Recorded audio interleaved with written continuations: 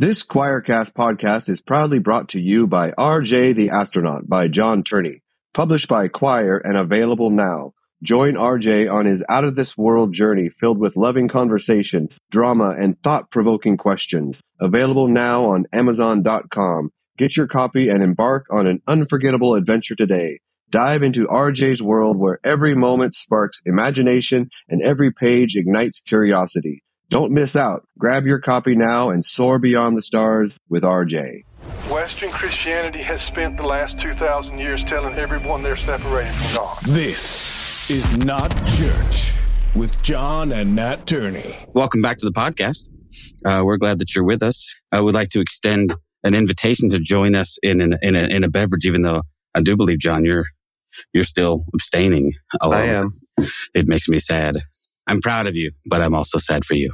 I don't even know how many days it is now. Wow. See, now when I stopped drinking, I counted hours. And then I promptly started drinking again, so it's no problem. But 18 days. 18 days. Nice. 18 days sober. The rest of us can raise is it in poor taste? I'm raising a glass of non-alcoholic beer. All right. Well, I'll raise my water. So. There you go. I've got my Diet Dr. Pepper, which my wife would much rather me give up than alcohol at this point. She's been on me about the diet sodas forever. Because you bring up things like that, and then I make a move, and all that shows up. Yeah, and you've got the wall right? of whiskey behind you. Yeah. So just because I've stopped drinking doesn't mean I know what to do with my nice collection yet. Right? There's a lot of money back here. Listen, actually. I don't want to, I don't want to blow any more smoke up your backside than is absolutely necessary. But I would say your ability to refrain with that temptation within arm's reach is that's something to be commended. That is impressive. So, I wouldn't have that kind of self-control. You are quite driven, is what it sounds like, right? Therapy helps on this mission. Therapy helps. And I'm not, and that's not. I mean, it is a joke, but it isn't a joke, right? I mean, I will be. Therapy helps. Yeah. We're all finding out that we all need therapy desperately, and anyway, but we've digressed already, and we haven't even actually introduced the podcast. I have benefited from it as well over the years. It's awesome. So the podcast, as you know, because you clicked the link, is it's called "This Is Not Church," and that's because if it was church, you would have left by now. And we like to remind you from time to time that we would not like you to leave too quickly. Let us at least pass the plate and take up a collection so you can sow into the ministry and receive, God's blessings. We are now promising 100-fold return on all of your tithes and offerings that are offered up to the This Is Not Church podcast. But don't come back and tell us when it doesn't work, because that's not on us. That's on you. No, that just means your lack of faith. You have to sow it in genuine faith. Right. I'm a full participant and believer in the no true Scotsman fallacy. So when you come to me and say it didn't work, I'd be like, well, that is a bummer, dude. Had you done it correctly, as L. Ron Hubbard likes to tell his people, if you used it correctly, it would work.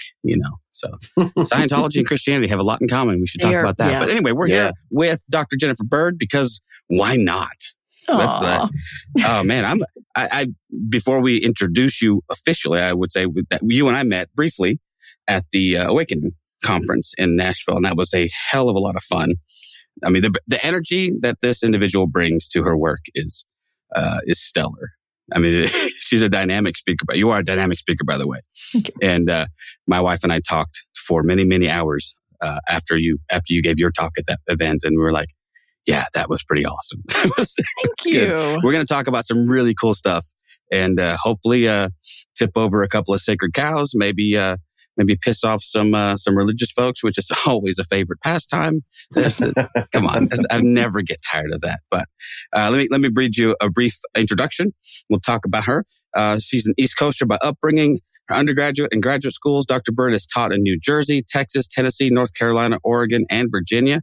She's currently embracing the title Independent Public Biblical Scholar. Try to say that 5 times fast. Maybe I should change it. Independent Public Biblical Scholar.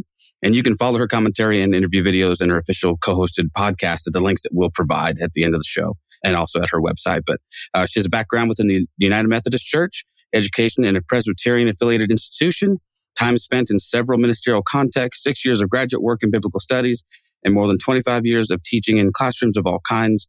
They all have informed her approach to having quite honest and sometimes difficult conversations about what is actually to be found in the scriptures of the Christian Bible. And her latest book, I believe, right? Your latest book is called Biblical Marriage. Did I get that title correct? Marriage in the Bible. Oh my gosh, see, this is what I get for taking my eyes off the ball for a second. No worries. But marriage in the Bible. And that was the topic, at least one of the topics of your talk when we met in Nashville. So without any further ado, welcome to This Is Not Church. How are you? Thank you. Thanks for that lovely introduction, Nat. I appreciate it. And I'm doing all right. I try to fumble it as little as I can, It's a Monday night and I've had my workout for the day. I'm feeling good, just here to hang out with the two of you and see what you want to talk about. Well, you know what? I want to talk about whatever you want to talk about, but let's kick it off if you could. The bios are fine. They are what they are. But if you wouldn't mind maybe filling in some of the gaps for us and kind of give us a little bit more view of maybe your journey in this thing we call spirituality, faith, whatever you want to call it. Just kind of give us a clue where you're coming from. Absolutely. Yeah. Well, I did the reference to United Methodist. I mean, I grew up in a family that was very active in a United Methodist church, which tend to be kind of middle of the road, social justice oriented, but not super energetic and excited. And I kind of needed that, at least as a teenager. And that's when I kind of took this theological swing very far to the right. I mean, I think of it as like a 6 or 7 year, very biblical 7, right? Of being very conservative. Sort of a dalliance, as it were. Yes. Yeah. Like kind of fundamentalist and very, there was a lot of energy in this organization I was involved in, both in high school and then for 4 years in college, I was a volunteer. And then 2 years after college on staff with this organization. So very much an evangelist, the whole 9 yards there for a while. And my family, didn't really understand because we'd had female pastors as growing up. And then all of a sudden I'm saying women shouldn't be ordained, how do you do that? You went the wrong direction. I did. Exactly. And even on my mother's ordination day, which was in the middle of my undergraduate, I had the nerve to say to her on the very day that she was ordained, Mom, it's just, I don't know how you could do this because it's against God's will for women to be ordained. I mean, I said that. My 20-year-old self said that to my mother. It's just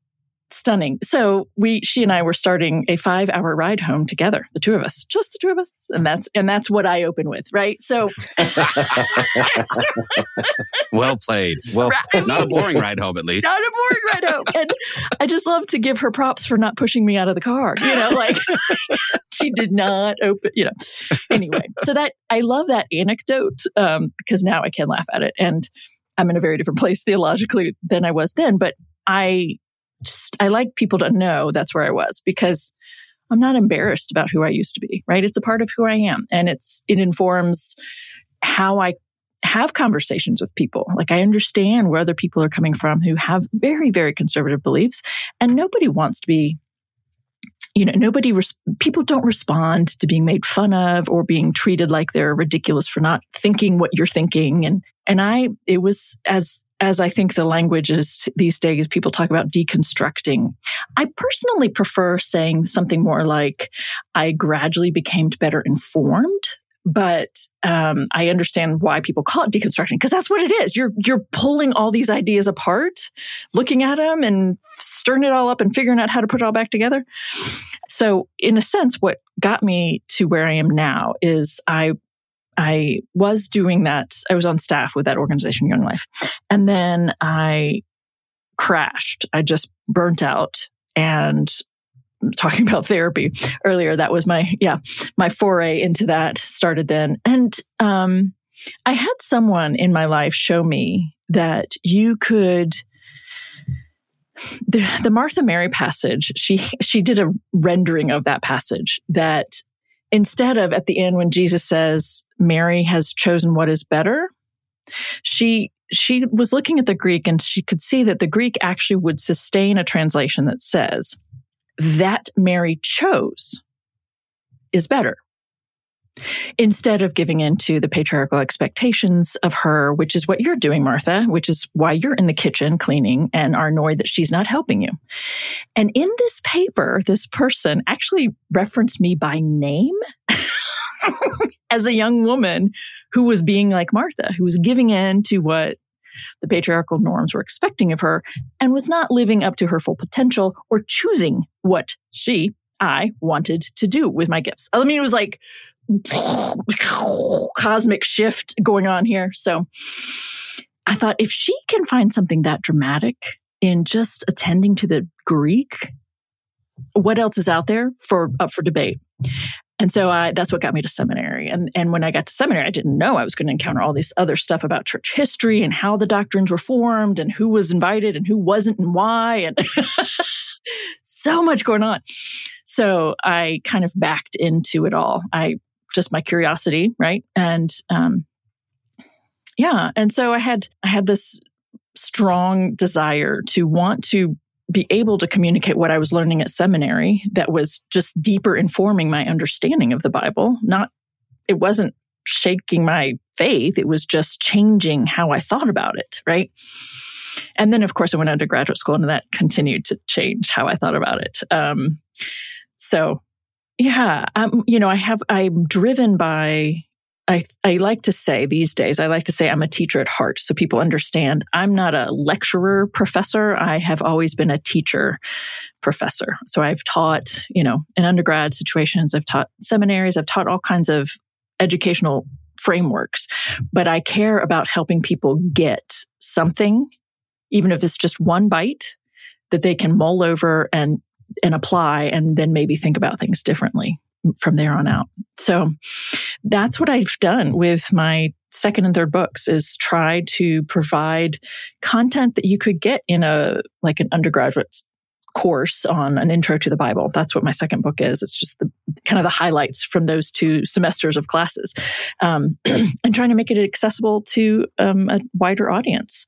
And then this particular topic, marriage in the Bible, what do the texts say? Let's really talk about what they actually do say and don't say, because I care about this particular conversation it's not just United States, it's a global conversation that's happening, right? Because people do turn to biblical texts, even if they're not conscious of it. And even if they're not actually looking at a specific passage, they'll just say kind of vaguely, well, it's what God intended or something, without even knowing, both in political settings as well as faith settings. So it's not just a faith-based conversation, right? People are making political claims and passing legislation, right? Based on a very vague grasp of what the Bible says, as if that should matter. Right. Which is another question altogether. You've identified 2 problems, right? Right. Straight out the gate. The first question should be, what the fuck does it matter? Right. In a clearly, obviously, what should be viewed as a secular society that we're supposed to be, what the Bible has to say about this should have no bearing on how we legislate it. But then you get into the next question, fine, if you are going to say that this is somehow biblical, then you better damn well understand what the Bible actually says about it.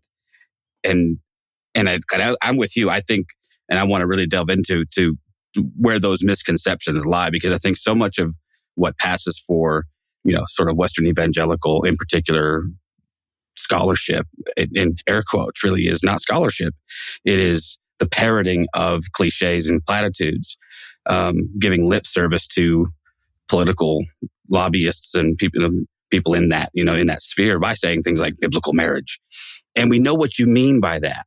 But is it biblical, and is it marriage what you're promulgating, right? And really, at least from my perspective, the mental gymnastics, if you will, that you have to do, right, to make the passages that people do tend to turn to say what you think they're saying, right?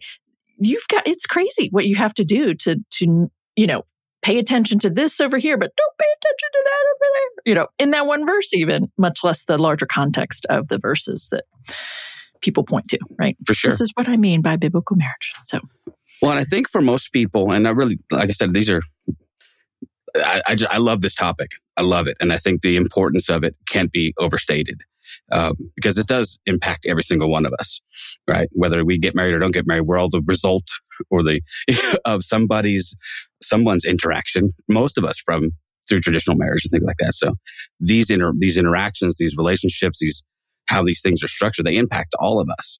But so this seems to be a divide for those who would lobby for a so-called biblical marriage. They sort of draw this distinction between what God did or would allow, say, in olden times. So they'll do that delineation between Old Testament rules about marriage and things were much different than New Testament rules about. And I don't think that's true. But I wanted to get your take on that. Is there that clear of a delineation between, what God allowed Solomon and David to do versus the things that were going on in the ancient Near East, first century Palestine? Yeah, well, actually, there isn't a distinction. And we can, even just looking at the texts, there's a question about whether or not polygamy, or polygyny, because it's just multiple wives, but is actually still being practiced in the first century. And there's a question as to, in one of the letters that talks about, a deacon can be husband of one woman, right? In the Greek, it's still just man and woman. Yeah. But is that saying no polygamy, or is that saying you can only be married once in your life? Which is it? And we don't actually know. So that's, from my perspective, that's at least a nod to the fact that, okay, well, we're not sure if polygamy was still being practiced. It may have still been. What I think is also important to note is not just the general practices like you're suggesting there, Nat, but also it's, I realize who I'm talking to. I don't need to explain this to you two, but it's so interesting, right? How people will say, well, we don't, what's often called the Old Testament, I prefer to call Hebrew Bible, but that, the Hebrew Bible is old ways and Jesus came and replaced them and did all blah, blah, blah, blah. Well, actually, that's not entirely true, because you, even as a Christian, you are drawing upon passages, if not sections of what's in the Hebrew Bible, right? Genesis 1:28 and Genesis 2:24 are the foundational passages that rabbis were using to talk about marriage a couple hundred years before Jesus hit the scene. So they're already pulling passages out of context. So cherry picking is a well-wrought tradition, right? They're already pulling these two verses out of context to make them talk about marriage.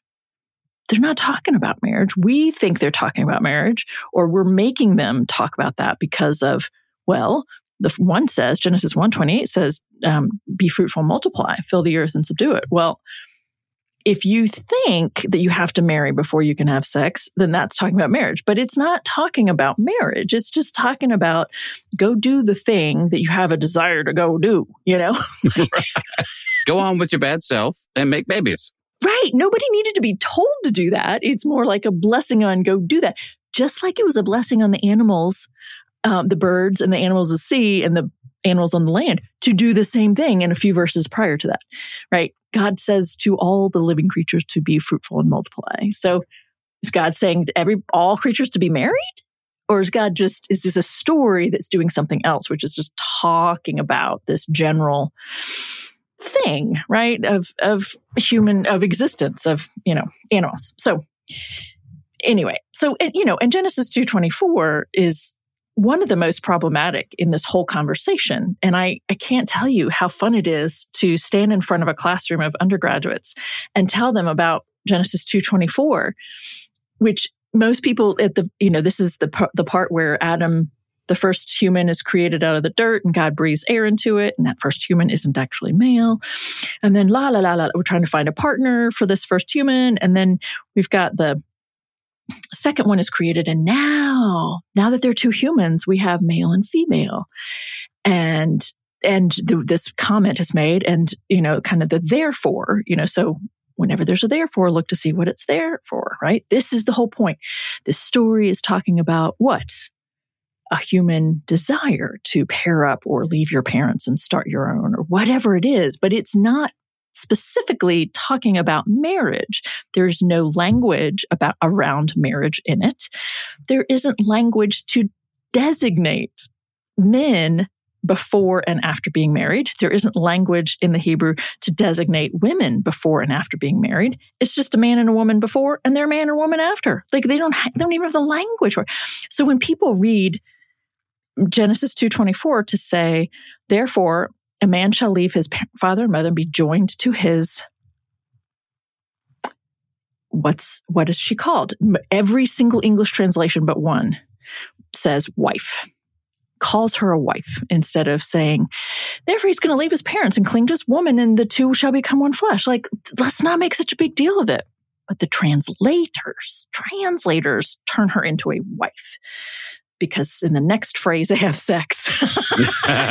And we all know the good boys and girls don't have sex before marriage. They wait. Damn it.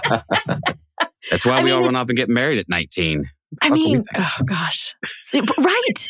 Exactly. Because we want to have sex, but we want to be good people. Oh, exactly. And like, what? How many unfortunate relationships, or... Well, yeah. I mean, it's maddening, actually, when you think about it. The amount of life we've given to this non-issue, making issues of non-issues. I mean, I agree with that. Like, yes. It's like, well, let's create a problem where there really isn't a problem. Exactly. And then let's come up with a whole bunch of language that we can use to articulate it and talk about it and shame people into doing things that we want them to do. Right? Exactly. To control that and to how we're going to protect that and all these things we build up around it. Oh, it's amazing. Awful. And we're just talking about 2 Bible verses that are being clobbered and used to clobber. And there's an entire, exactly. I mean, there's all the rest of the text that we can also abuse and misuse and leverage against people.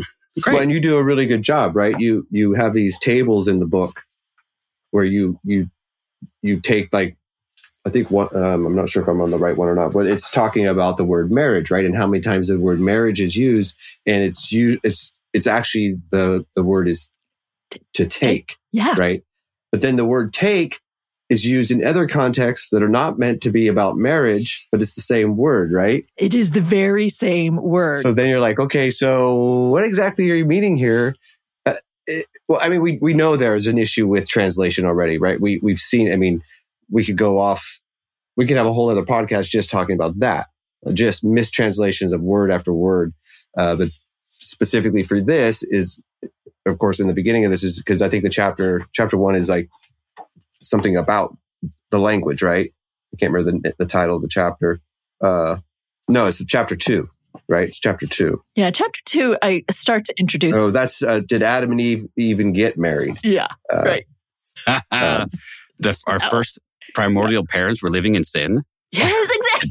Did they shack up? Exactly. Way to go. But yeah, again, we're putting a version of what we think it needs to be onto another group of people who... And you talk about this in different situations with marriage, same-sex marriage, what it is to be binary, all this stuff, right? We are taking our own today's idea of what that means and putting it on them and expecting that they thought of it the same way we did. And they would have used the same language we did. Specifically, yes, especially when it comes to marriage. Yeah, when their language is no different when it's, okay, John, go out and take a woman and bring her home and have sex with her. Now she's yours. You've marked her as your territory in your property, right? And also go take the person who's visiting and take them on a walk outside. That's the same 2 verbs. That's take her for yourself and take someone outside, or take the thing that I just gave you and go sacrifice it. Like, it is property. It is making women objects, and specifically around this idea of she now belongs to you. And, and then out of that is where we get these, the ideas around, what we call adultery and so forth. But it starts with women as property. And in both testaments, so that back to your comment or question earlier, Nat, that is still the case throughout the Newer Testament as well. Yeah. So we have these issues of, again, John, I think what John's talking about, what I would call them anachronisms, right? I mean, this is an anachronistic way of looking at the text through 21st century eyes and saying, well, clearly when Paul spoke about, mistranslated word to follow homosexuals or homosexuality in the church, that he clearly meant the same thing that we mean. And therefore, Paul is very, very much anti-LGBTQ. Or Jesus, for that matter, when he says that, when he parrots essentially what Genesis says, that a man would leave his parents and cleave to his spouse, that Now, his argument doesn't have to be explicitly stated. He's clearly against same-sex unions because he's setting this up as the model for marriage. I know what my answer is to that. How would you answer that assertion? Well, when he's being asked, so that's in Matthew 19, and so he's approached and asked, essentially, though it doesn't necessarily read that way in most English translations, but he's being asked, so for which reason are you okay with divorce? Right, That's exactly. the question, right? And he's not even being asked about marriage technically, right? Okay. And so then this is what I was referring to a second ago when I said there's already been an exchange going on for 200 years between Jewish leaders, like which reason are we allowed? For which reason are we allowed to do this? And so he is actually participating in this debate that has already been well worn and established. He references, the whole thing.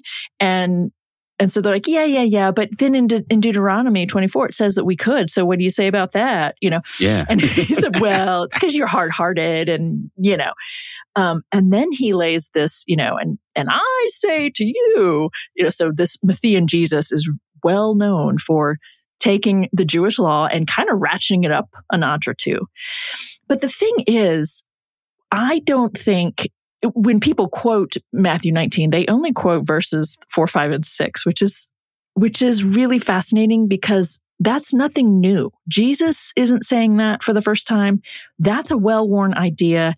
And if you follow through to the end of that exchange, what Jesus says directly contradicts it. And this is the thing about this passage. So he makes this claim that if you even just lust after a woman, you've committed adultery. And his disciples freak out and they're like, well, if that's the case, it's better not to marry in the first place. And he doesn't deny that. Yeah. He's like, you might not be wrong. You might not be wrong. Exactly. Paul would come along and agree with later, like, hey, exactly. You should be like me if you can handle it. Right.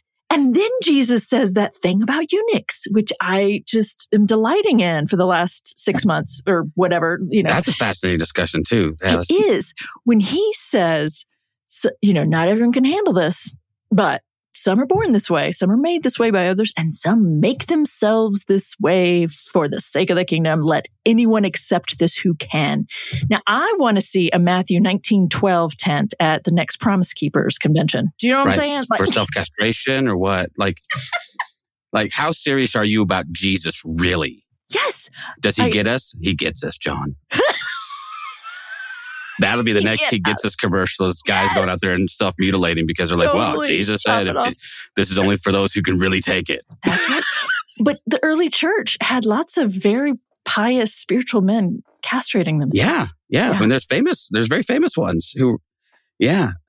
Is there any truth to the notion that I've heard people suggest before that eunuch was not necessarily, it could have been a euphemism for anybody sort of outside the margins of what would be seen as normative, either sexual identity or sexual practice, or right? Because does that make sense? I think that's precisely what it was. When he refers to a eunuch in the first century, what he's saying is he's acknowledging men who are sexually active with men and women. They cannot procreate. And so that kind of throws the whole Genesis 1:28 under the bus. Right. No fruitful multiplying going on there. Precisely. And so the whole bisexuality thing is legit and is widely attested to. Whether or not every single eunuch had sex with men and women doesn't matter to me. It was a function of being on the outskirts sexually, you're and available and all kinds of things. But also in the writings in the first century, couple centuries prior, couple centuries after, people would write about eunuchs and talk about them as a third gender.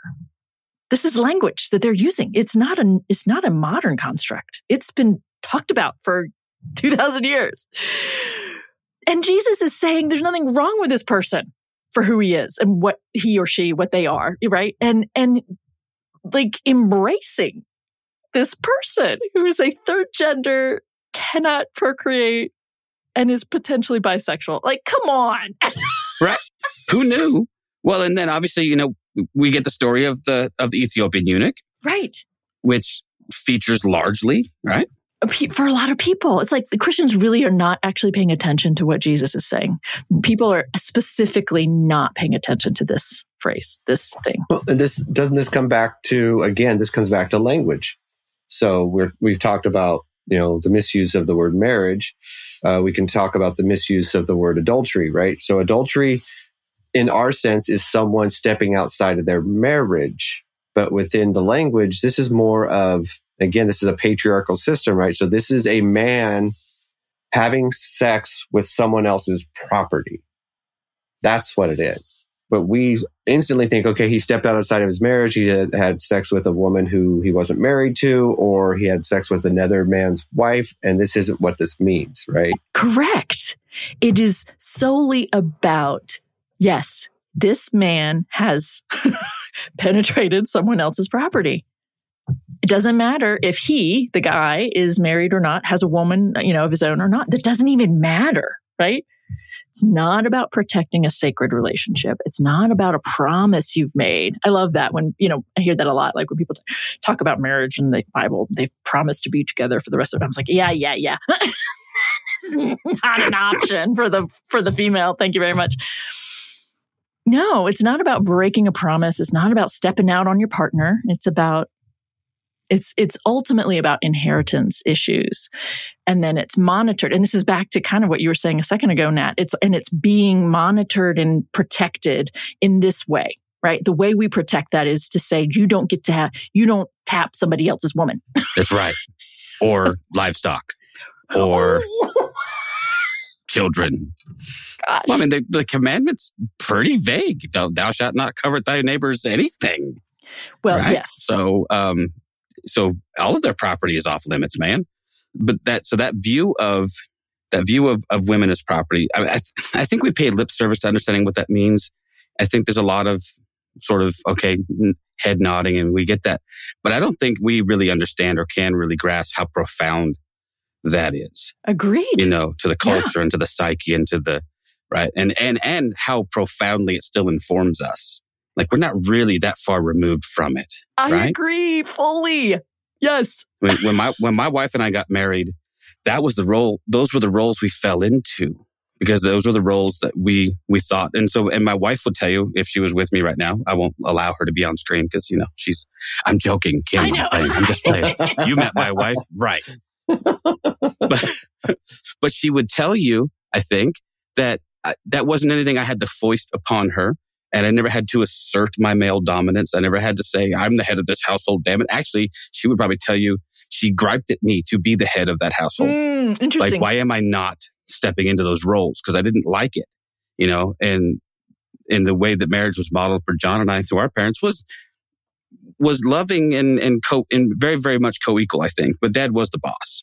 I mean, there was no joke about that. There was no doubt about that. But as we've grown over the last 30 years of marriage, thank God we're not the same people. And we look back on those days and go, holy shit. How and why did we do this? And it just strikes me as how deeply we've been infiltrated with these sensibilities that these are the roles, right? And I don't remember who, I was talking to someone about this just the other day that, I left the church at a pretty young age. I was 18, 19 when I left the church. Got married when I was 21. I did not consider myself a Christian at all. I see. Okay. Yeah. And I still had expectations, right? They're still so ingrained in me. My wife's working a 40-hour-a-week job. I'm working a 40-hour-a-week job. We're both going to school, and I still don't understand why the dishes aren't done. Oh, right. I'm still that asshole. Yeah.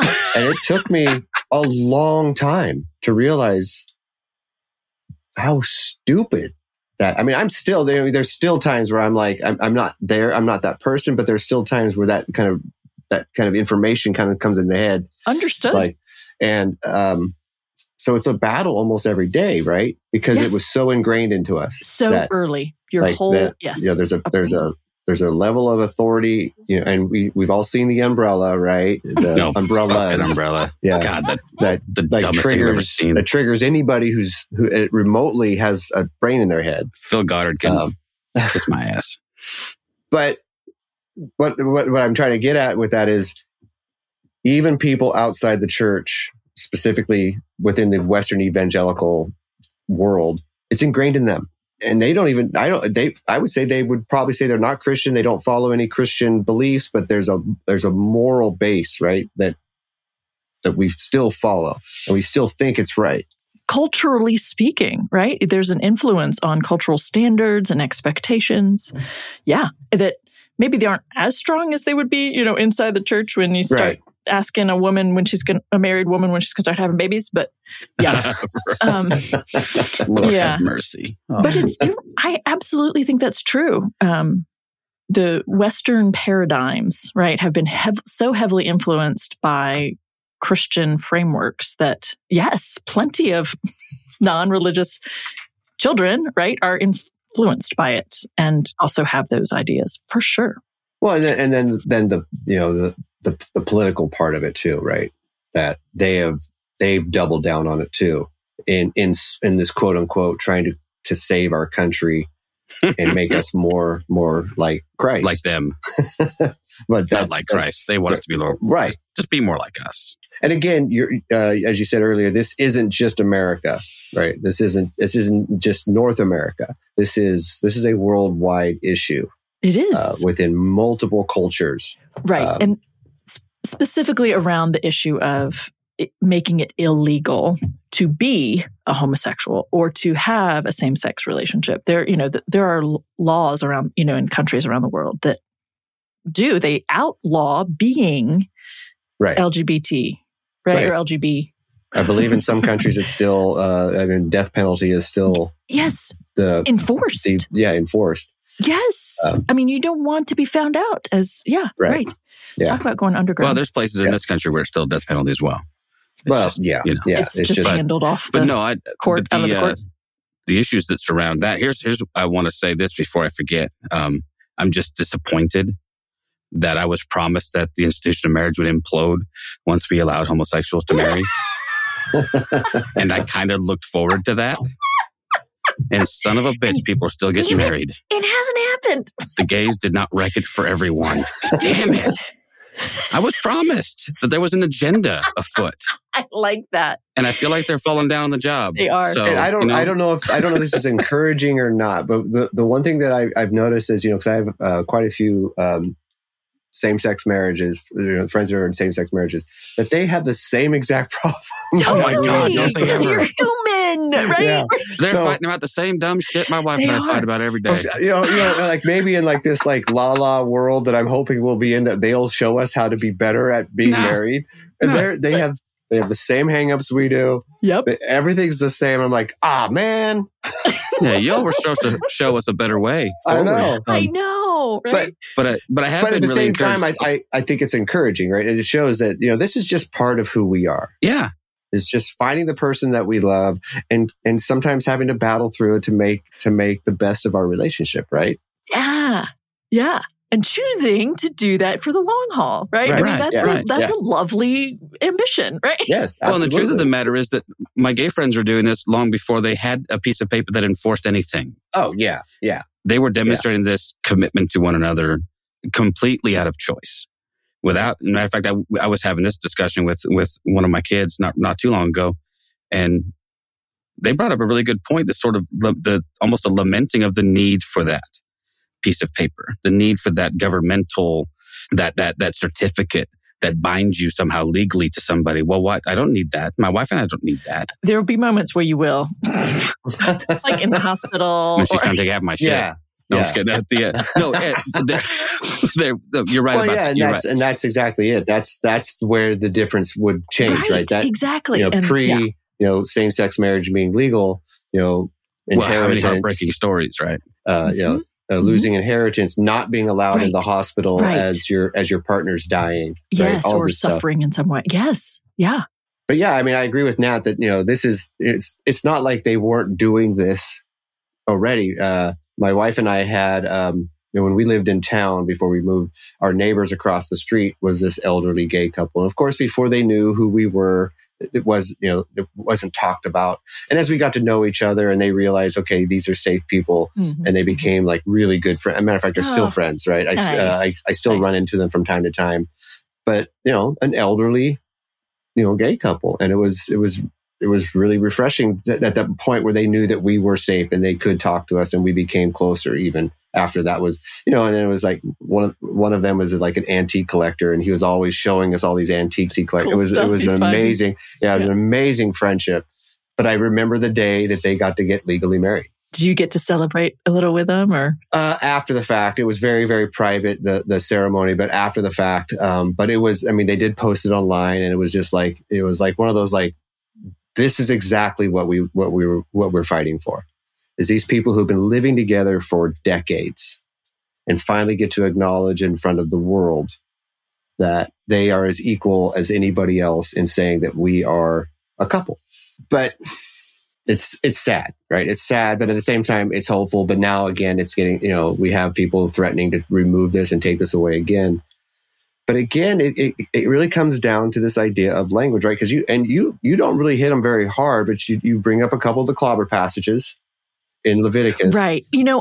I did have to decide how to handle the clobber passages. Right. And chose to specifically, because the title is marriage, that I was only going to do that. And I thought about doing like all the clobber passages in some way, connecting them to the, Yeah. But you're right. That's not what I'm. But I agree with you. That's right. Your book wasn't, if you were specifically talking about same-sex marriage. Right. That's different. You're going to bring them all up and you're going to talk about all of them, but you're talking about marriage as a structure, as a what's the word, institution even, and how we have misinterpreted what the Bible is even saying throughout the whole Bible. And the one thing I do like, and you do it throughout the book, is these tables you give us of these different definitions or descriptions of things, and you show how. So that part, I definitely get the teaching part of you, right? That you give us those. But I think and it allows us then to go back and look, right? Because now we have them and we can go look at other translations and see if any of them, which very rarely, very, very few, right? If any, get it right. Well, yeah. Do you mean of the four main passage? Like using the word marriage but not using, or not marriage, but like husband and wife, but it actually just means man and woman. Right. Yeah. We should remove husband and wife from the entire Christian Bible. Because they just don't exist in the Greek or the Hebrew. Like how? Yes. And so I have a couple charts kind of showing the difference, right? What does it look like if you just call them man and woman instead of husband and wife? Well, Dr. Bird, it just feels so much more raw. I'm like, that's my point. That's my point. Yeah. You get that a lot. It seems like you've got that voice down. Well, Dr. Bird, you see.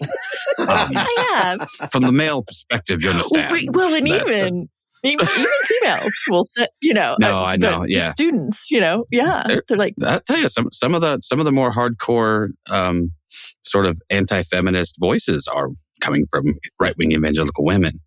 Who are quadrupling down on some of this horseshit. But does it beg the question, because it does for me, if the translation, it doesn't seem that complicated, really. The words, they are what they are. So I feel like we're giving these people a little too much grace by calling it a mistranslation, because it sounds intentional as hell to me. Absolutely intentional. You are absolutely right. That's more of a deception than oops, we got the word wrong. I agree. Every single time it's used, we got it wrong. So sorry. I agree. Was there a point where you realized this was intentional? For me, I can tell you exactly the translation that let me know this is intentional, and it was Junius. When I realized that translation had happened and literally made a woman a man, right? And I was like, from now on, I can't believe anything, because you don't do this on accident. This is not an accident. This is 100% on purpose. And that was the turning point for me, as to go, it was mistranslated. It's so hard. Gosh. Sometimes you just get a wrong John, word. I had the same reaction to that. It was, and that was literally for me. I was like, they're just fucking it up on purpose. They are fucking with women specifically, taking the power away, taking her story away. Yes, thank you. I like knowing that about you, because I remember the day in seminary when I learned that, and I was like, It's like the floor dropped out. And I literally wish I was like in my early 20s when I found that out, right? And I wasn't. I was in my late 40s if I'm being nice to myself, right? But it was like, God damn it. It's like, wow. And then you go back and then the next one was Phoebe. Phoebe being called a helper. Yes. But the same exact word was used to call a man basically a preacher, right? Or a minister. It's like, it's the same word. And the first thing I did is like, well, maybe there's a feminine and a male or a masculine version of the word. So I went and searched and I'm like, nope. It's the same goddamn word. Yep. And then I was like, okay. It's intentional. Yeah. Absolutely intentional. Yeah. Absolutely. And it's interesting too, because like I actually know half the people that created the translation that I used to like to read. And and then they've updated it and I don't know. They've updated it in ways that are actually more deceptive instead of making it more clear. This isn't related to marriage, but one of my favorite things to talk about outside of this particular topic right now is, the robe, as people usually translate it, that it's given to Joseph by Jacob. It's actually a princess dress. No way. Nice. It's a dress worn by daughters of a king. And the translation that I have, when it's being worn by a female, when it's being worn by Tamar, David's daughter Tamar, after she was by her half brother, right? She goes and rips her dress, right? She mourns. She puts ashes on her head and rips this ketonet pasim, which is what it is in the Hebrew. And the ketonet pasim is what Jacob gives to his favorite son. And that son wears that dress all over the fucking place. Like, can we talk about that? And no wonder they hated him. And to me, it actually makes the story like this stunning story, right? It says so many things about homophobia and the unease and the fact they want to beat him up and kill him instead of understanding him. But goodness gracious, his father got it? Like what? Right? And then he goes into another country and like that's different about all these things and they're cool with it and he's just doing his thing and he rises and like it's a cool story when you read it through that lens. Wow. Yeah. Wow. Right. So he was daddy's little princess and they hated his guts for it. So here's the thing about it. The newest translation, instead of fixing it when it comes to Joseph, they are now, no. When it used to say, princess dress for Tamar, and then we're not sure what this word means in the Hebrew when it came to Joseph. Okay. So now they say something like, well, blah, blah, blah, for both cases. So now they just don't know what either of them mean. Instead of owning it. Yes. Right. Can you? The next update will be to change hers to a more masculine one. Oh my gosh. But it's so intentional, right? But the killer thing is exactly what you just said for me, which is when we read the Bible plainly and literally, and we do, it's so fucking boring. There's so much more nuance and complexity, and the stories are so much more interesting when you are aware of some of the subtext, or you go looking for some of the subtext. I've used the example of Jonah and the whale 100,000 times because it's not that interesting of a story, except for all of the other implications of the story. When you get into the meat of the relational dynamics between Jonah and the people he was supposed to go preach to, and the history of their people and his people and all these. That's way more interesting than some weird miraculous story about a guy getting swallowed by a fish, which is, enough to entertain a 5-year-old. But exactly, it's a great children's story, but the rest is complex. Well, it also goes to some of the stuff you talk about. And again, this was stuff that I took it the way it was told to me, exactly. Right? Time and time again. Sure. And it wasn't until not too long ago that someone's like, you do realize that Abraham raped Hagar, raped her, right? Mm-hmm. It's been taught over and over again. Like his wife, she was offers this person as a substitute so he could have this child. Like God, I think God is telling me this is how we're going to get our son. It's all going to be, literally everybody's on board with this. Mm-hmm. And there's like, in this, I can't remember who we were talking to, like, he literally raped her. I'm like, how have I not seen that? And then again with is it Jacob? Yes, Jacob has Leah and Rachel. Right. And then they keep offering their that's right. Their women, whatever they are, they're slaves basically. So again, this isn't consensual. This is again, I'm having sex with property. Precisely. And I keep referring to what conversations I have with students because I teach all this stuff, with students, which is really fun. But they will, how many times, and it's, I'm sure, the same thing that we would have been taught in terms of how not to see that he rapes her, right? Well, this is God's plan, and Sarah's doing, or I actually had a student just last fall say it, like I pushed him on this a little bit, and I said about Hagar and looking at what's happening here, and he said, "Well, I think that Hagar was on board with it, and she knew what it was for, so she was fine with what was happening."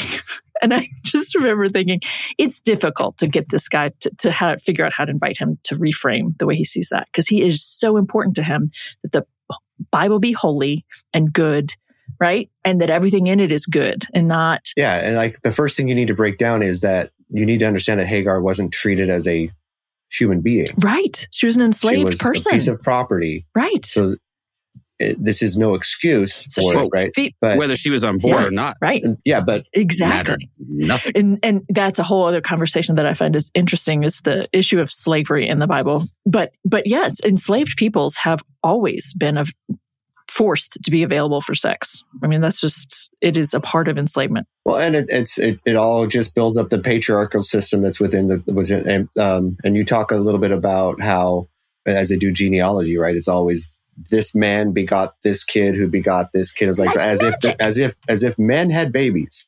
Yes. And all the women are not mentioned. Yes. Did you see my little clip on that? I have a video. I did a video series. I'll have to check it out. Yeah. I can send it to you because it's, I've done, I did a video series to kind of help people of faith actually try to work through these passages. If they want to be open and inclusive, but they don't know what to do with the Bible on it, like some people just don't pay attention, like ignore it entirely because it's so tricky. So I've created a video series, and there's a section in there where I'm like, it's almost like it's magic.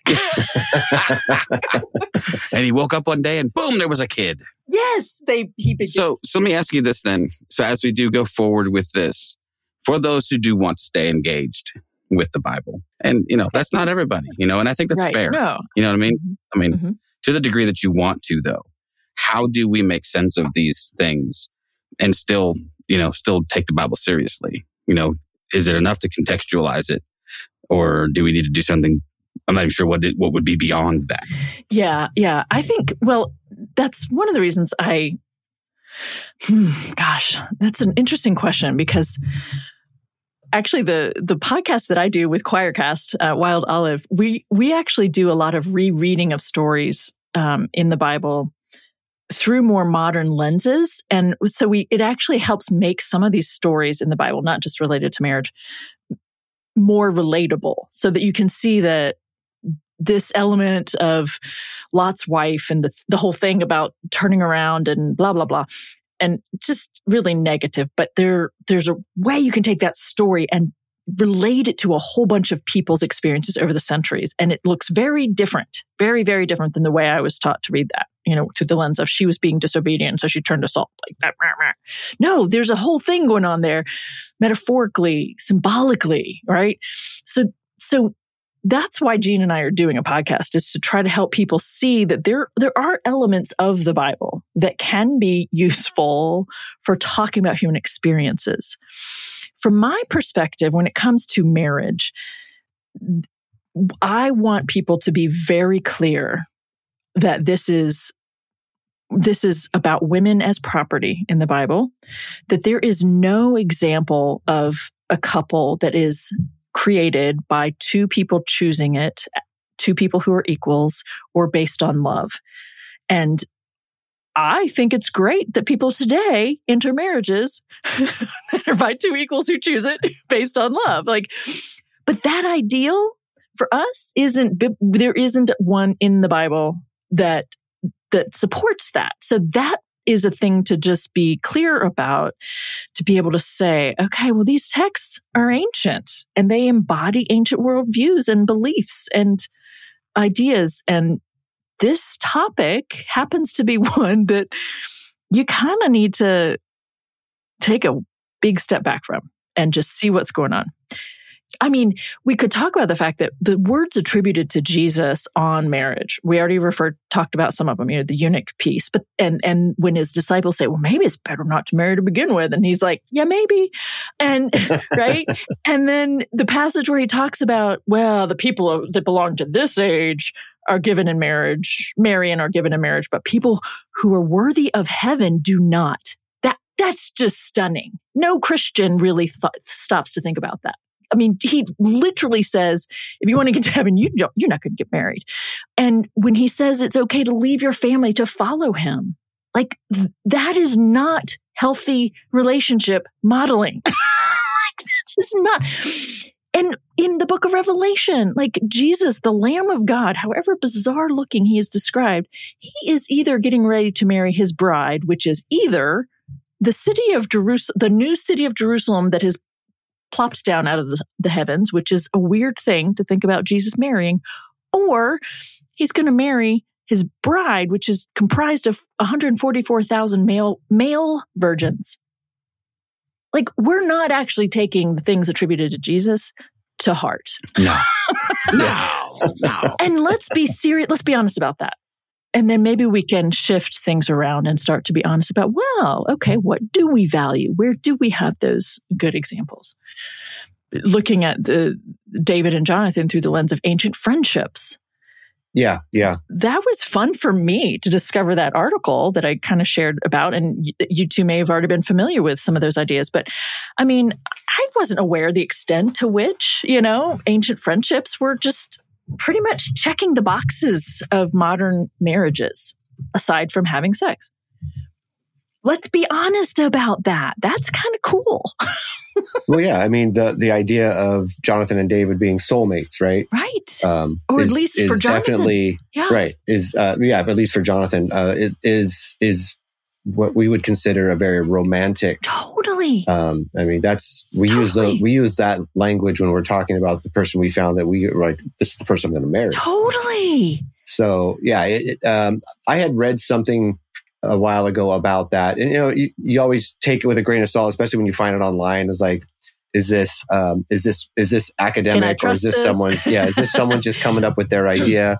But it was pretty compelling. The one I read. That is the only set of people talked about using soulmate language, right? That Jonathan's soul was drawn to, was connected to, right? That there isn't another couple in the Bible who's talked about that way. Not even in Song of Songs, right? Even in Song of Songs, there's a woman who talks about her lover, he whom my soul loves, which is not quite as deep, in my opinion, right, as the soulmate language. So yes, I think that's really important to highlight, right? Let's take this seriously about what's going on. So out of curiosity then, where does this mythology come from then? Because it is so prevalent in our culture that, this institution of marriage has been so heavily romanticized. If it didn't really arise from the biblical text, which I don't know that it could have exclusively come from that. It doesn't. If at all. So in your opinion, then how does this come around and become such a force? Last 150 years, I would say, actually. Yeah. The fairly novel Yes. Relatively speaking, in human existence, this is a novel. 150 years is nothing. Come on. Right. I mean, it is predominantly pragmatic, right? Over the centuries. You're fortunate if you can find a marriage that you're comfortable with, right? That you're excited about, instead of just functioning, surviving, creating more humans, and making sure there's someone to take care of you when you die. I mean, it's very much, late 1800s is when this idea of romance that we can. It's also a function of having some spare time. Right. So I mean, you could then probably like put it with like, like the Industrial Revolution. Precisely right? What I was going with. Yes. So we have, with this machinery, right. we find ourselves with a little extra time to sit around and then kind of romanticize. Exactly. Then you get like the Jane Austens, right? You get the, like, now I get to like romanticize about the man I really want to marry. Fantasies. Yes. All of that. Yeah. It seems logical to me. Exactly. I mean, logical that it happened that way. Right. I was looking on my bookshelf. There's a book actually, by Stephanie Coontz. It's called Marriage, and I can't remember the subtitle, but she covers kind of the history of marriage for at least Western civilization. And yeah, it's a fairly recent turn. Yeah. And then we turn around and we retranslate the Bible, and then we drop marriage in everywhere. Yeah.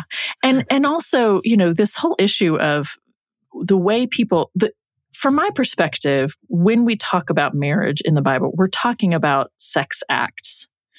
We're not talking about a sacred relationship. We're talking about a guy takes a woman, has sex with her. Now she's mine. And we have that predominantly in the Hebrew Bible, such that when Paul and Jesus end up talking about or around the topic, they're only doing so in light of people having sex, monitoring who's having sex or not, whether or not it's okay for a married couple to have sex. I mean, that's 1 Corinthians 7. It starts out with this premise of he's heard that somebody's saying it's better for a man not to touch a woman. They're talking about a couple already married and whether or not they're more holy if they abstain. Which is ludicrous. That's What's the point? I mean, don't get me wrong. I love my wife. Come on. Self-control makes you super holy. Yeah, it's all about denial of the flesh. Right. And we're transcending our But there are, if you go look in Bibles, they will say some sort of reference to advice on marriage. No, this isn't advice on marriage. This is advice on whether or not you're having sex. That's it. When I was pastoring, and my small congregation knew of my intense loathing for headings of Bible chapters. Nice. Because they were always wrong. They always like they're just so like this. Like, this has nothing to do with what's actually happening here.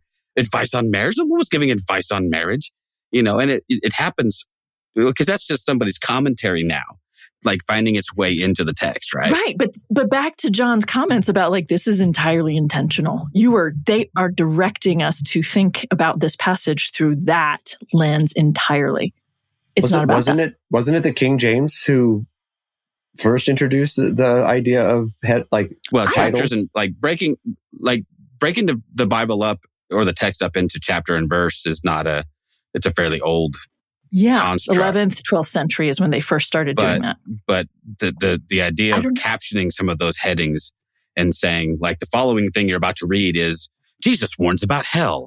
And then he proceeds to not talk about hell at all. But that's But I don't know when those started, to be honest. I don't either. When the headings or whatever. Well, it's problematic though, right? Because in a lot of as you're reading through, say, especially things like Paul's epistles or the epistles, you get page breaks and chapter breaks when they're mid-sentence sometimes. In the wrong places. He didn't even finish his thought. Why are you stopping as though the next thing that's going to follow is a brand new, okay, starting over. Like, no, you've missed the whole. You missed the flow. But one thing I would wonder is when it coming back to the Bible as how we look at it again is I think we made this fatal turn at some point where we began to see the Bible as prescriptive, and whatever jackass coined that little acronym, that little acrostic, right? Basic instructions before leaving Earth. So now we look at this ancient, encyclopedia of texts as little more than an instruction manual.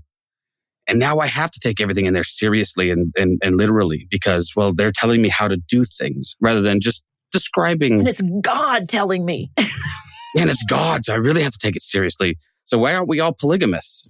Because really, the Mormon Church tried to go that way pretty hard and it didn't work out super well for them. But there's still a bunch of hardcore, ultra fundamentalist Mormons who are practicing polygamy and any number of other iterations of that word that most people don't. There's a lot of complexity in those relationships, right? I mean, Joseph Smith was was a practitioner of most of them. But anyway. Yeah. No, I think, because I'm just coming back to some of your earlier questions, and since I have my moment with you, I'm just going to kind of throw a couple more pieces out there that I think it's really important for people to familiarize with, or to just kind of sit with the fact that anytime the relationship that looks like marriage to us is being talked about, even by Paul and Jesus, they're only talking about sex. And the need for sex to be procreative for them was very intense, right? And so, of course, that's all we're seeing, and that's all they're talking about. And this is an ancient set of people. And I do think there are passages that we would call homophobic today. But that's a thing to be aware of, instead of saying, see, this is what God meant. Right. No, I think, and that's what makes me really sad today, is when I see people who want to be true to Scripture, trusting an ancient perspective on sex and bodies to be accurate, and it's just not. Well, they didn't get science right. How are they going to get human sexuality right? Right. I mean, they thought that it was, the semen was just all you needed, and it just needed a place to grow, Like, the woman didn't contribute anything except just an incubator, But that's such a good point, though, such a good point that I think a lot of, so for a lot of folks, that's a tipping point. And it was for me when I was able to go, let me take a step back from this thing that I've divinized, by the way, and really placed on a level right up there with God, right? This Absolutely. Is, as far as I'm concerned, Father, Son, Holy Bible, right? Yep. And so it's really hard to step back from that and go, okay, actually, it's not that. Actually, what it does a really good job of doing is explaining, or I think honestly too, in many ways, explaining people's perspectives about God when they got it right and when they got it wrong. And rather than be able to honestly look at it and go, well, I think they missed it here, we've said, no, it's in there. It has to be right. It has to be perfect. And I think we've placed this burden on the Bible that it was never intended to carry. It couldn't possibly sustain. And then backed ourselves all into these corners where we have to either have to come out screaming in defense of a 6-day literal creation, or we now have to fight with people who, over nuance and context. So I think that's a really healthy way to move forward. What do you think? Put the Bible in its place. That's a title for my next book, John. Putting the Bible in its place. Like a proper. I toyed around with that actually for some of the work I'm doing. It's but I want to make sure it is, but I want to make sure it's not off-putting to people. But I do like it. I do like it. The subtitle for this book initially was, so it was Marriage in the Bible, and then the subtitle was, I do not think it means what you think it means. I love that so much.